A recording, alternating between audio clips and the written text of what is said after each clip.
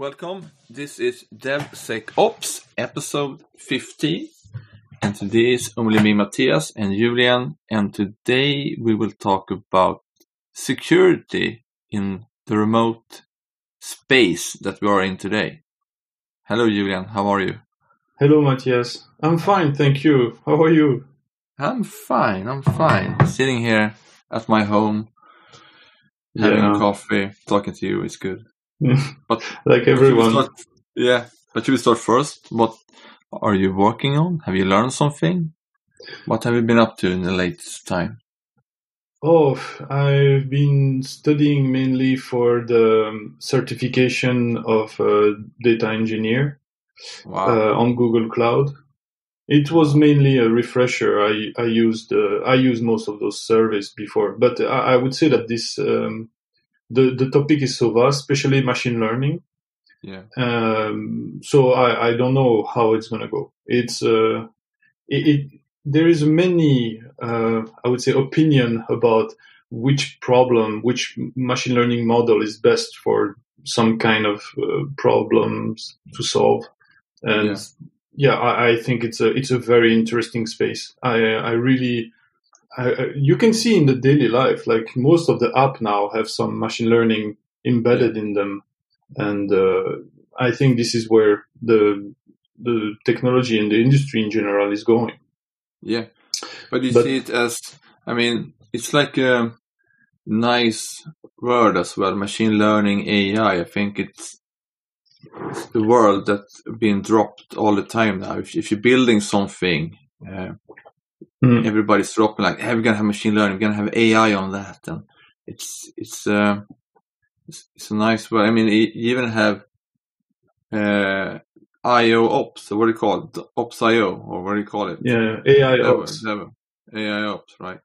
Yeah, for when you use definitely when you use machine learning to make prediction about the workload you're gonna have and how much you should provision a cluster. I think that at scales there's a lot of savings involved. So it brings a lot of value, I think, and that's better than having someone to being an expert, spending years training to become an expert and almost guessing or feeling those things. Maybe we should do like this, maybe we should do like that. I would say that it scales much better when a computer do it. But I also like when a computer does it, it's usually based on data. Yeah. It takes a decision based on data, historic data, maybe new data, and then like from this data we can do it. And I think usually it's right. When I as a ops, sometimes I used to go for like, I think we need to scale. Sometimes it's just to be, I don't want things to break, and then I scale too much. Otherwise, I don't know. And you take, you do wild guess basically. You're like, let me run this one and see what happens. And sometimes you're right, and sometimes you're wrong. It's exactly, and sometimes it works, and you don't know why. Yeah, exactly. It's like, wow, it works, right? Yeah. Definitely. But I think in the terms of security, there is also a lot of impact, like for anomaly detection. Like you could potentially detect traffic that is unusual. Yeah. And that is also machine learning.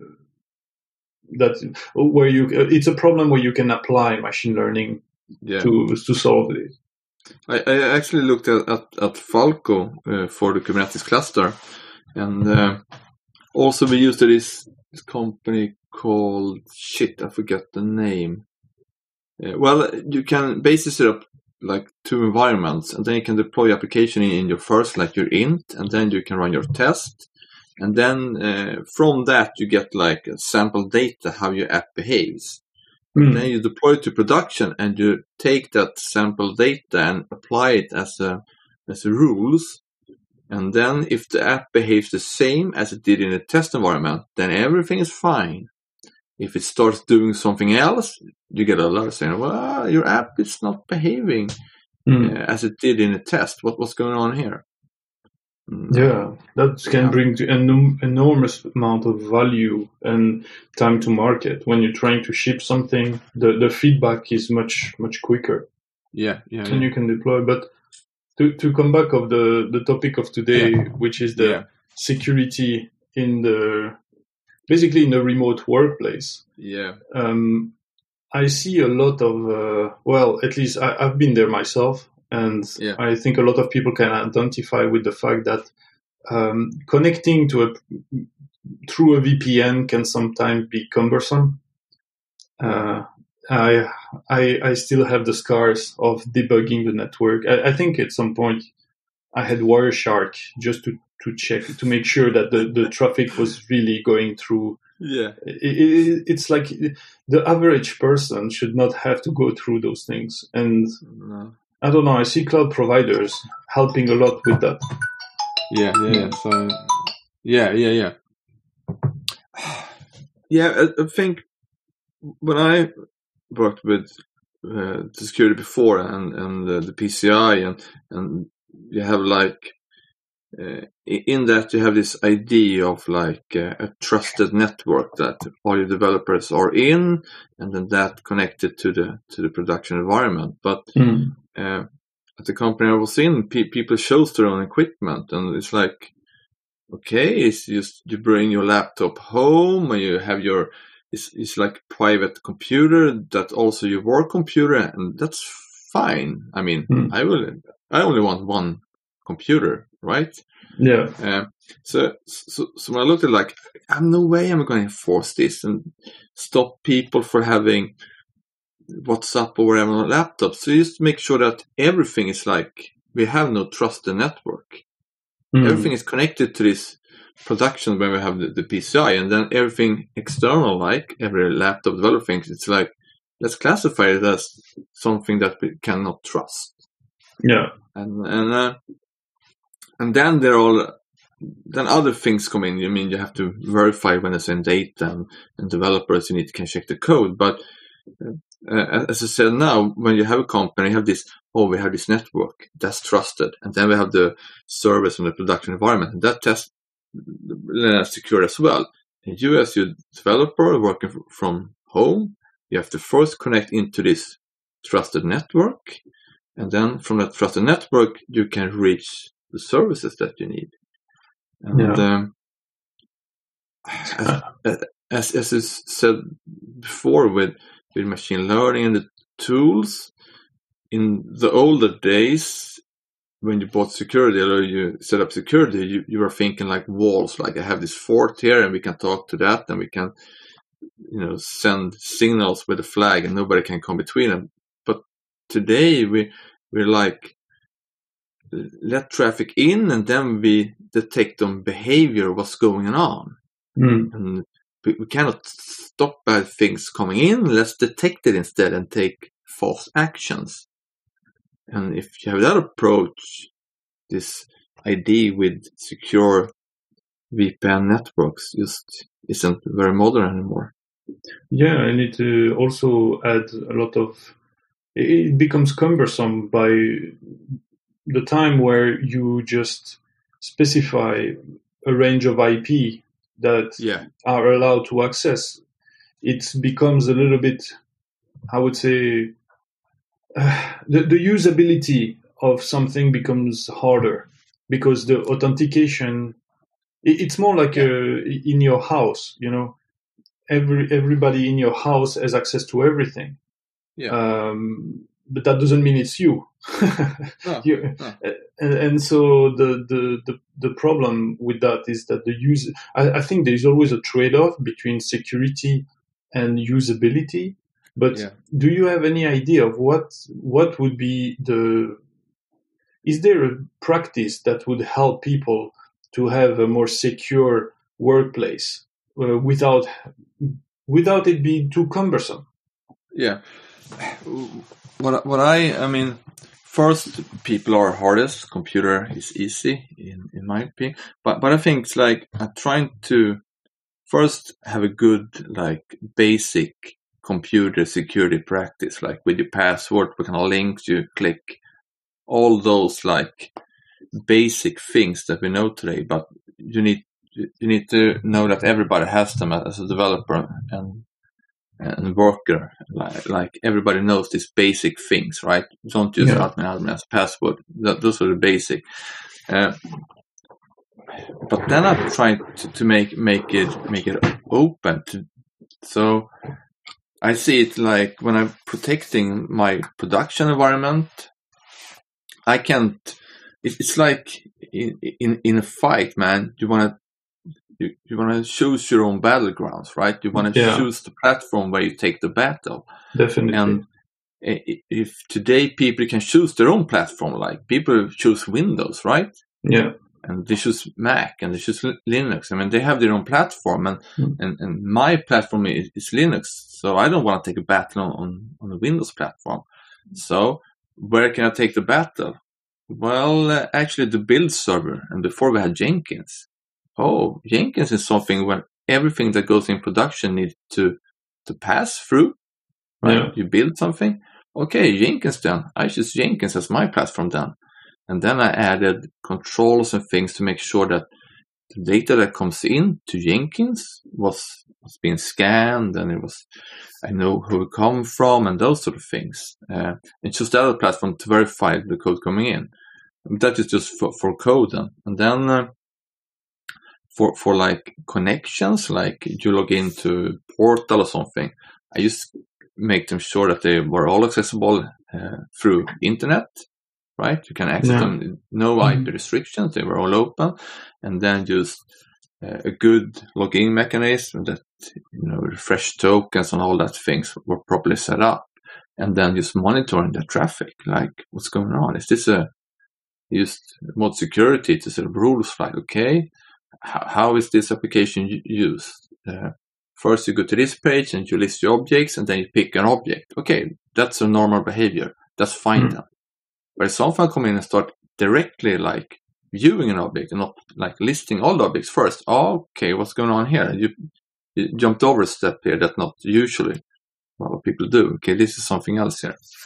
I think that's more my kind of security thinking and behavior, and I think that will. I can't remember it, but when I was in university, having IT security, there was something that struck me.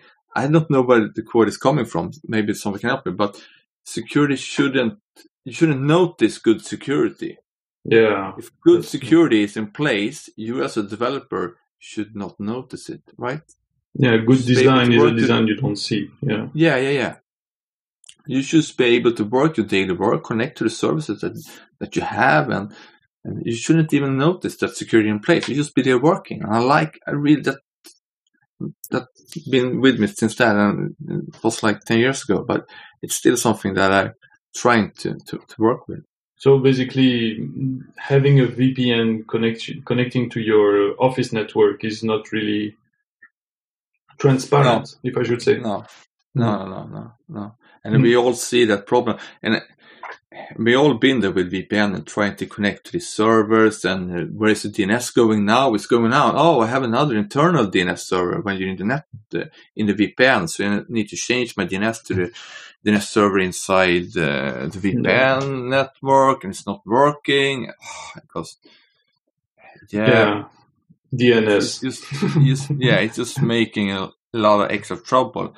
And actually now with TLS 1.3 is arriving, we see that this problem also come up with you don't know the host name, what you're connecting to. So you can't really start proxying TLS 1.3. I mean, look what China did. They just block it.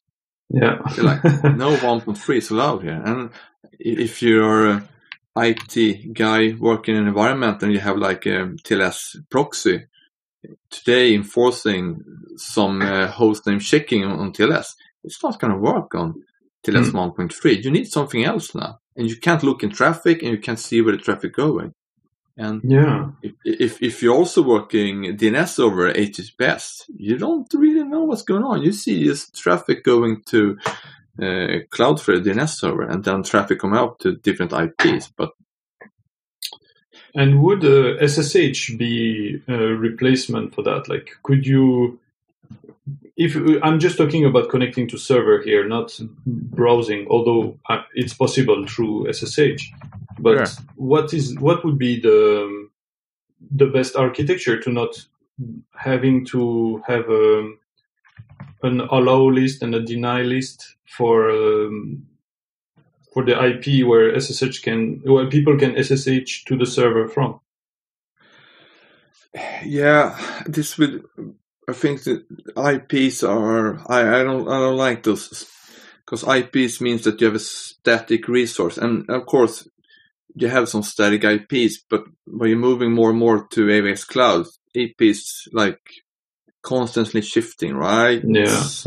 So I think with IPs you get you get bound to something, and I don't like that.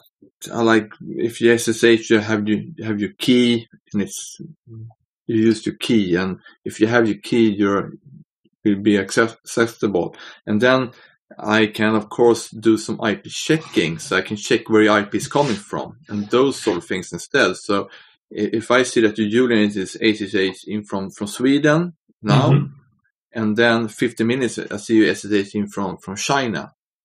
Yeah. Okay, here's something that don't match up here. Okay, this is strange. And you see, that's good security that's not being noticed. I used to work in the background, because it's not really a problem that you check in or SSH in from any IP in Sweden, because you can be on your cell phone and it's just jumping around. But if I see something else coming in, like you accessing from another IP, then something might be going on. I want to detect that. Also, I mean, I'm working more and more with the cattle approach of servers. Yeah. So pet versus cattle. So you don't consider the server as your pet. You just treat them as a cattle. Yeah. So I'm trying to go into Amazon and then have servers that don't live that long. I mean, now with Kubernetes and setting up the work groups, I'm working on it and trying to update it now, but I plan on enforcing some cron job that just take the node that be the longest and just kill it, and then it's being replaced from the pool of service. So you always have the correct numbers, and then I can have that running. So I don't have service running more than 7 days, maybe, or something like that. I think that's more a secure approach, right? And then I don't need SSH or other tools. It was nice when you did the PCI and you say no, we don't have any login. You can have no access to service. You're just going to kill them. It's so many things that you don't fall out of scope. You don't have to work with them. Like user management. You can log in, right? Yeah. Logging admin actions. What admin actions? There are no admin actions here. It's just we spin up some CPU memory and then we use it with pods and then it goes away. And have you heard something about, there is this new trend where I see a lot of articles written about using SSH certificate instead of SSH keys. Have you heard anything about that? No, how do you mean? SSH certificate and stuff? Okay, so you use keys certificate for logging in. Yeah, exactly. Yeah. So basically you don't have to have someone else with access to the server to log in and add your key inside the server. The certificate use cryptography to authenticate you, given that, of course, the certificate, the accepting certificate is on the server. Yeah. I mean, I think that's a good approach, because then you get the unique certificate as well, and you don't have to log in with a user and password first to add it. So it sounds pretty good. Also, I think this certificate is coming back more and more. I remember a couple of years ago when I was on conference, and the solution for every security problem the company has was let's set up your own PK infrastructure with certificates. It's all solved.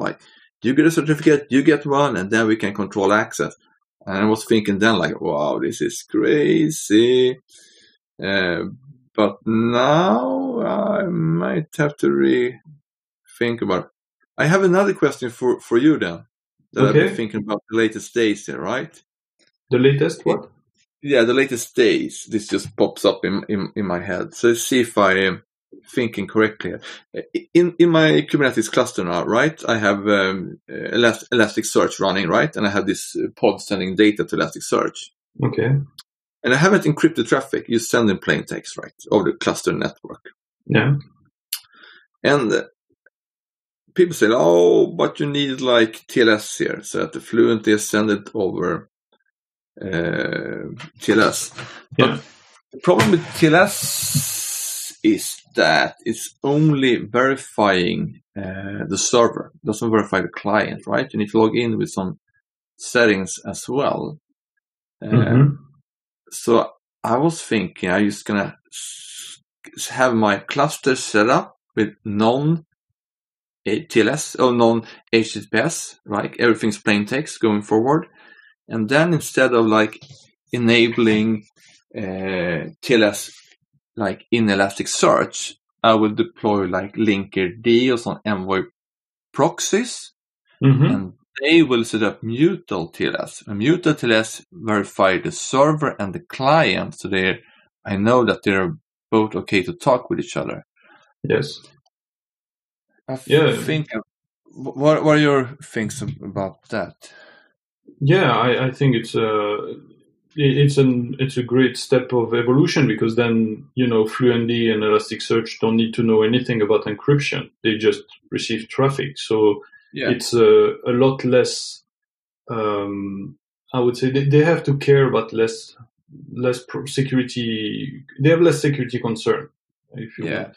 The thing I see with, and that's what a service mesh does. It's you deploy a sidecar to all your pods, and the traffic goes through the sidecars. Yeah. And those sidecars encrypt the traffic among themselves. Yeah. So the problem you have after that is, how do you configure those sidecars? And this is what we call a service mesh. The service mesh is the control plane that actually configure the sidecar and handle the rules for the traffic. Yeah. The neat thing about a sidecar is that it's a single piece of software that has been almost rip off the code base. So it's a separate entity. It's almost part of the infrastructure. Yeah, exactly. But, the complexity of that comes when, actually you need to debug something, or you understand, like the complexity. You will not see any error in your application. You have to come and debug the infrastructure, which as a developer might be a bit tedious and complicated. Yeah. So the trade-off is very much how much do you need that? Like, how many servers really need encryption? Of course, it's a really good practice to encrypt everything. Yeah. I'm not saying it's not. It's like having your own public key infrastructure. It's a great. I think it allows for great flexibility. Yeah. On the other hand, you have to maintain and secure that public key infrastructure. So the trade-off is always it depends. Which is what I like with it is like it. As I said before, like we have security then, because when the Fluentd and Elasticsearch is over TLS, so it's secure. But you as a developer, when you're working with it, setting up and testing, you don't have to use TLS. You can test on your local machine, and it's going to work fine, right? Yeah. It's simple to test. It's super. You can do like Wireshark to see where the traffic going, and now it's working. My app is working. You deploy it to the cluster, and the cluster like, okay, I'm going to just encrypt these endpoints. The pods or the servers, they don't know what's going on. They send traffic, plain text, and then the other one is taken care of.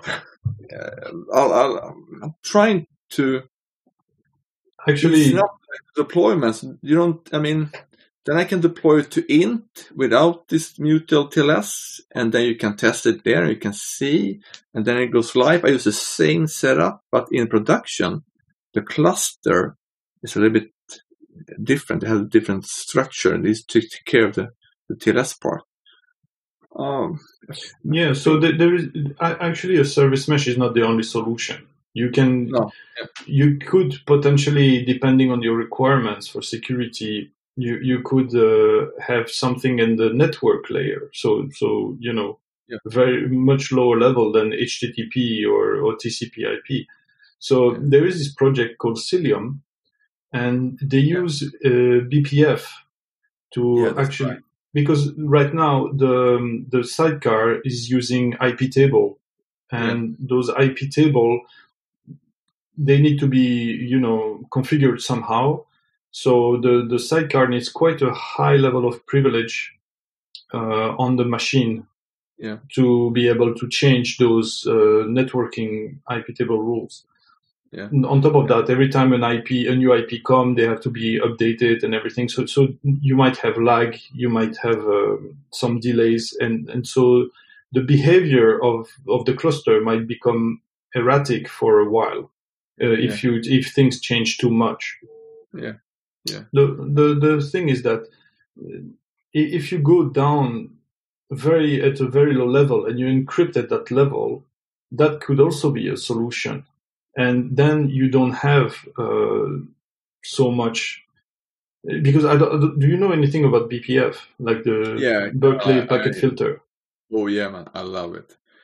Yeah. It's brilliant. It's. I don't know why people don't talk with it more. It's like when you hear what it can do for security. Yeah. As I said, Cilium is a great project. I did see a demo of Cilium on some KubeConf. When there's like have traffic running, like we can see traffic running, and then just shoot up 2 Cilium proxies between them, and it's like traffic didn't stop, it just like, and then it was over in the proxies and traffic, and then it's like, now I'm gonna interfere with the traffic now. 1 out of 5 requests would be like 400, and then it changed the timing, like, and then adding delays, and it's like, this is really good for like some kind of chaos monkey testing, right? You can see how the app is working. Definitely. And also, Falco is a great project for security. It also used the Berkeley packet filter for monitoring behavior on the Linux kernel. I love that. So I would say that it really depends on your requirements and the technical skills, because not everybody knows the Linux kernel, those kind of things. Yeah. It can get complicated really fast. Yeah. But from if we come back to a user perspective, like there are many tools. Like just having a password manager is already something that I thought everybody had, but apparently not. And there's also those cryptographic key, so the YubiKey.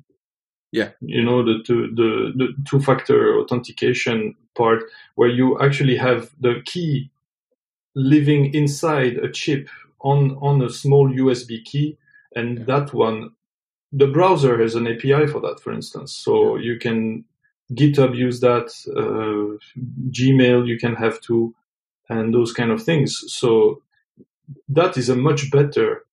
I would say better. I should not say better. I would say it's a much more usable security primitive than having a certificate lying on your file system or a private key. Yeah. What do you think about the usability of those YubiKey? I think they are great. I think if instead of like having those tools, and then you have your laptop, and then you have a certificate, and we log in with SSH, and you can just have that key. Sometimes it's like a keyboard, and they just type in like this long string of password that you don't know, right? Yeah. And for example, you can encrypt your certificate with that.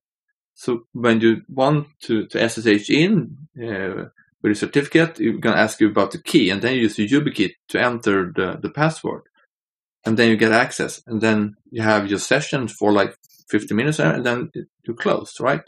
I really like this to take it away from it and don't have. I mean, I checked in keys and stuff to GitHub, and I get the email from Google saying, "Oh, now you have your JSON keys flying in GitHub here. You need to revoke this." Like, oh shit! I mean, it's so simple. It's So yeah, I like that approach a lot. I think that's good practice, and it's not that hard. I mean, you start your computer. So my laptop is just locking all the time because I have this screen lock. So I'm just gonna unlock it. Yeah, I think that's a good approach. So I mean, having a laptop have access to everything, and it's free to use as developers. You're not blocking developers. Security that not inflict or make any noise, just be in the background, and the eBPF is awesome for that, right? Definitely. I think that's the way to go. I see the new companies are coming up. They don't have this strict security in place. If you go to and they are really creative and can work, and developers are free. I mean, developers are driving the evolution today, right? Yeah, I don't know about that really. It's more like the way I see it is that there is a need for more flexibility and faster results, and the way that gets done is usually through code, because it's like I would say it's easier to write code than to buy hardware from a third party. Yeah. I mean, I don't know if you've been through a process of trying to buy something through the company and having to fill in all those forms and justifying and everything. Sometimes you just want like, okay, we're going to fix this ourselves. We know how to do. So there is this trade-off as well. What I saw, even companies, they give up on hardware completely, meaning they just provide like a very thin client to employee, like a Chromebook or something. Just like it's just a web browser with a very little RAM. And what they do is they go to the cloud provider and connect into a terminal inside the browser. Yeah.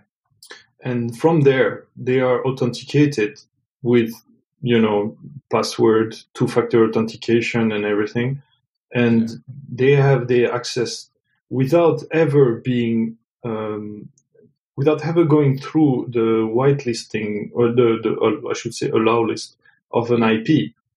No. Like IP is so, like IP is a very complex concept if you think about it, because they change. You have some range that are reserved for some purpose.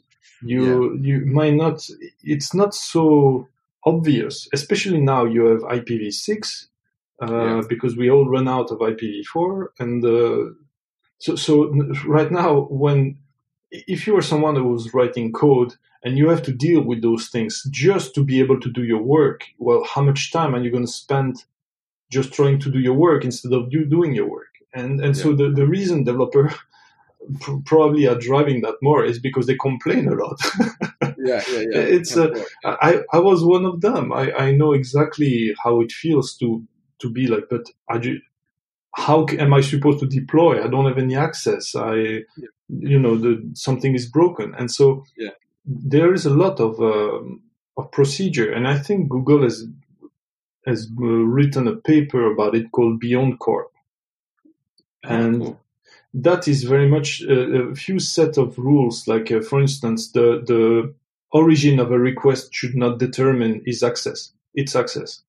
Yeah. Meaning IP allow lists are not the way to go there. And so you also have the trade-off. Like if you do everything through HTTPS, you have more overhead than if you go to TCP, because HTTPS is higher up the stack. Yeah. So you have more processing to do. Those things are, it's like a new era for security. And in the day of age where everybody has to work from home, I think that's, I would say, a good trade-off to migrate to to security more up the stack.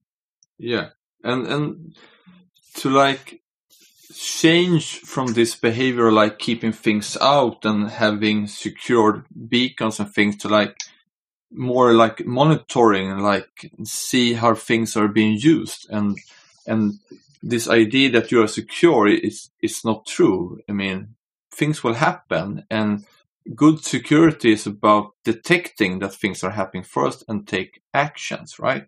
Definitely. I think. And this with IP, I mean, I set up, I did see a Kubernetes cluster, and it was deployed with external IP. So every node had an external IP. Yeah. Right?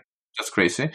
But the best part was, it was also those external IPs were then whitelisted at the API endpoint, right?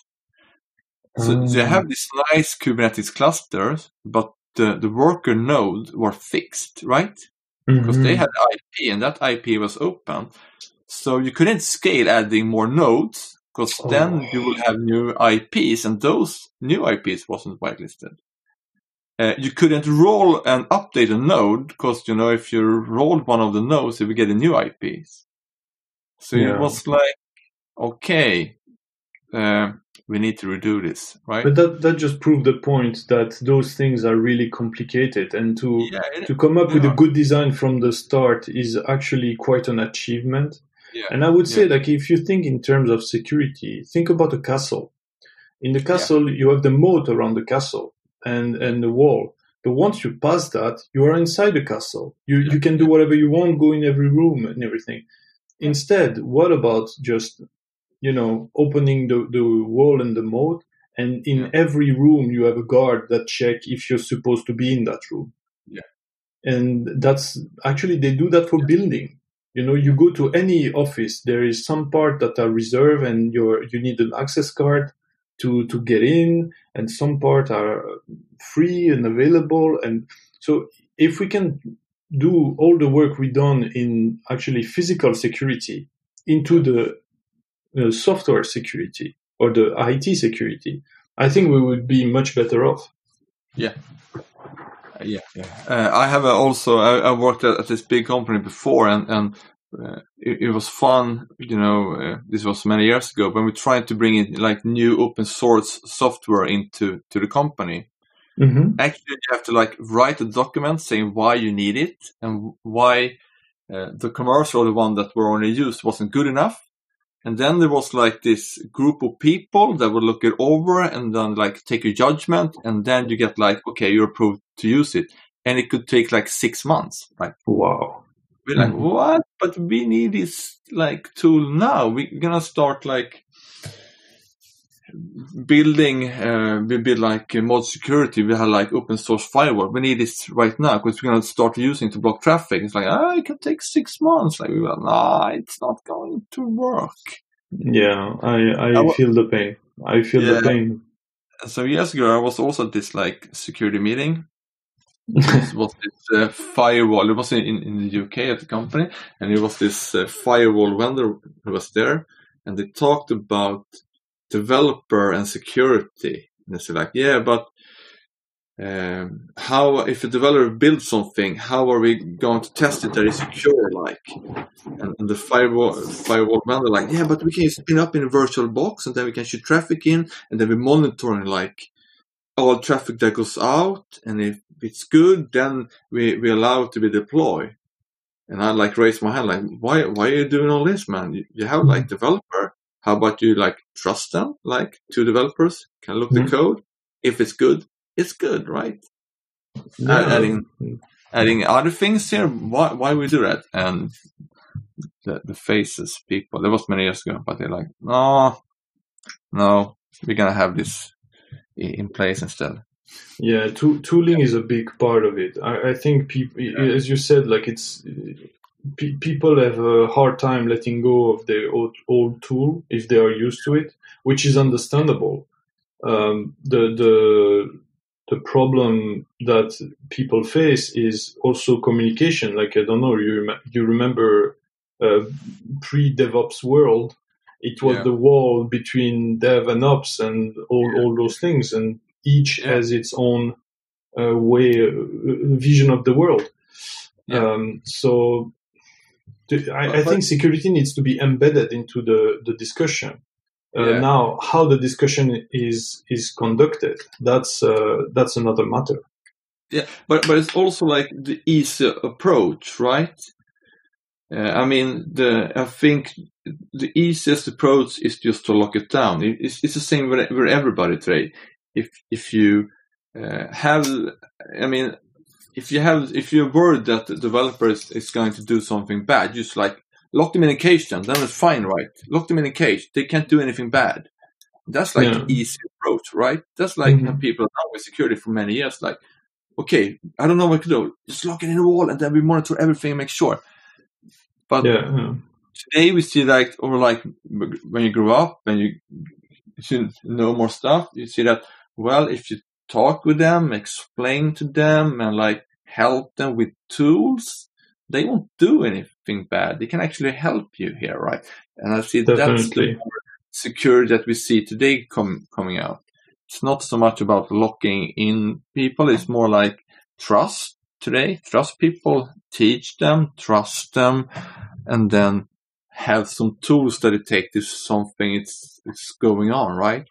Definitely. I think trust is a prerequisite to any relationship you want to have. If you don't trust the other person, it's very difficult to have a relationship. And that's also, there was this discussion on LinkedIn. There was this guy asking, like, how do you protect yourself from internal hacking, right? How do you protect yourself? What's the best approach to protect your company from internal hacking? And all these people was shooting like, you need a DMC, you need firewalls and things. And then I replied like, hey, why don't you talk with your developer and see if they're happy, right? Yeah, definitely. If the developer are happy working there, why would they do something harm to your company? That's what the good companies do today, right? If you're a happy developer, people are happy to work there, you give them freedom, you trust them, they won't do no harm to you. But if you treat people like shit, they will treat your company as shit. Yeah, that's a very valid point. Also, I saw recently that Twitter got hacked with some social engineering. So it might not be that the user, the developer are ill-intentioned. It could be that somebody made a mistake somewhere. But especially if you work in a big company where you don't know everyone, somebody come and need help. It's very hard to tell especially if they come in your private Slack, that they are not from the company. So it could be very much there is also a fine line, and that's why it's always like trust but verify.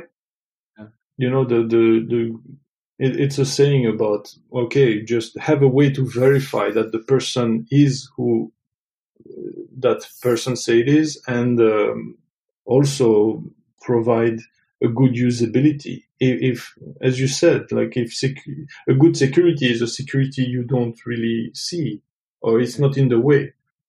So it's a big trade-off. I think that in this day of age, security is more important than ever. Especially since everybody is stuck at home, so those the networking is a little bit more distributed than in a central physical location. Yeah. And that can lead to it's a good thing and a bad thing. You understand? Like the transition is not easy, but it's necessary. Yeah, it is. And I see also now that people will apply for new work. They're going to ask, like, how can I work from home? Right? It's going to be, people will have that demand now. It's not going to be like, well, this is office work. No, that's not going to fly. And people's demand will also like drive security to new things. And you need to adapt. You cannot force people into your security. Security needs to follow along where developer wants to go, and where also follow the market people. Like, you have to follow all this and take care of it. You can lock people and say, okay, you want to be here, here's your box, man. Just follow this certificate and here's the VPN. It's bound to be a problem. But we see how it goes. It's a nice thing. Also, I did see I've been to so many of these security things, but other things come up as well. There was this company showing off a ransomware. The company was ransomware. And they had these forensic teams, and the forensic team are always like these cool people. They're like James Bond coming in when some company being hacked. Yeah. And they're trying to dig out what's going on. And I was at this small meeting, and they described how this forensic team come, and they're like, okay, there's a ransomware here. Let's see. Okay, they find out the IPs. Okay, everything is encrypted. Okay, but we see this IP. Okay, damn, it's coming from a Tor network in Ukraine, right? Oh, okay. We couldn't do much more, but it was a cool talk. But in the end, when I thought about it, but that's how it is today. And when somebody come in and hack your network, you would probably find the IP some other country like China and Russia, and you can't really do that much because you're a private company, and who are you gonna call, right? Yeah. It's not like nobody's coming to help you. So then it's so why bother, right? You get hacked. If they didn't steal that much, or you can't find him the close IP, why? It's not going to lead to anything good. So instead of focusing on this, finding the guilty person, shift focus and say, how can I protect myself the fastest? So I'm trying to build an infrastructure and security that will detect something happen and then react by kicking that person out of the network. Yeah. And then my process will be faster than they can get back in. So I can rotate nodes, I can rotate apps faster than they can get back in. Right? That's my security. And in that process, I can also deploy fixes because I can probably see what they are using to get in. Mm-hmm. Yeah, I think monitoring is a very underrated skills, and it leads to so much good information. And also it's sometimes people say that continuous deployment is bad for security, but I say, well, it's good for security because then I can deploy faster than they can get in, right? That's good. Yeah, true. Yeah. It's a good way of seeing it. Yeah, cool. So I think time is coming up here, right? Mm-hmm. Yeah, we talked a lot today. Yeah, this is something that I think about a lot, right? Trying to make good security, but not be in the way and blocking, non-blocking infrastructure, non-blocking security. I don't like it when it's blocking. Definitely. But it's good. Yeah. So we talked about all the VPN stuff. That's all the trouble people go through setting up their VPN. We talked about the Zero Trust Network with the Beyond Core paper by Google. We talked about Kubernetes and encrypting traffic among nodes. Yeah. We talked about so many topics today related to security. But yeah, when we get started, it's you have this. We can go in deeper how you do things. Some other times, okay, I want to detect things in Kubernetes or in the deployment. What tools can you use and things like that? But that can be more like a deep dive in that subject, I think. Mm-hmm. Definitely. Yeah. Okay, with those words, should we wrap this up? Yes, we should. Then I will say thank you for listening, and please go to the website devsecops.fm for show notes and other information. and John Gitter if you want to participate to the discussion or tell us what you want to hear about. Yeah, exactly. Go to Gitter. That's a good thing. Okay, thank you for listening, and hear from you soon. Bye. You have been listening to the DevSecOps podcast with Matthias, Andre, and Julian. For more podcast and notes, go to the webpage devsecops.fm. Thanks for tuning in.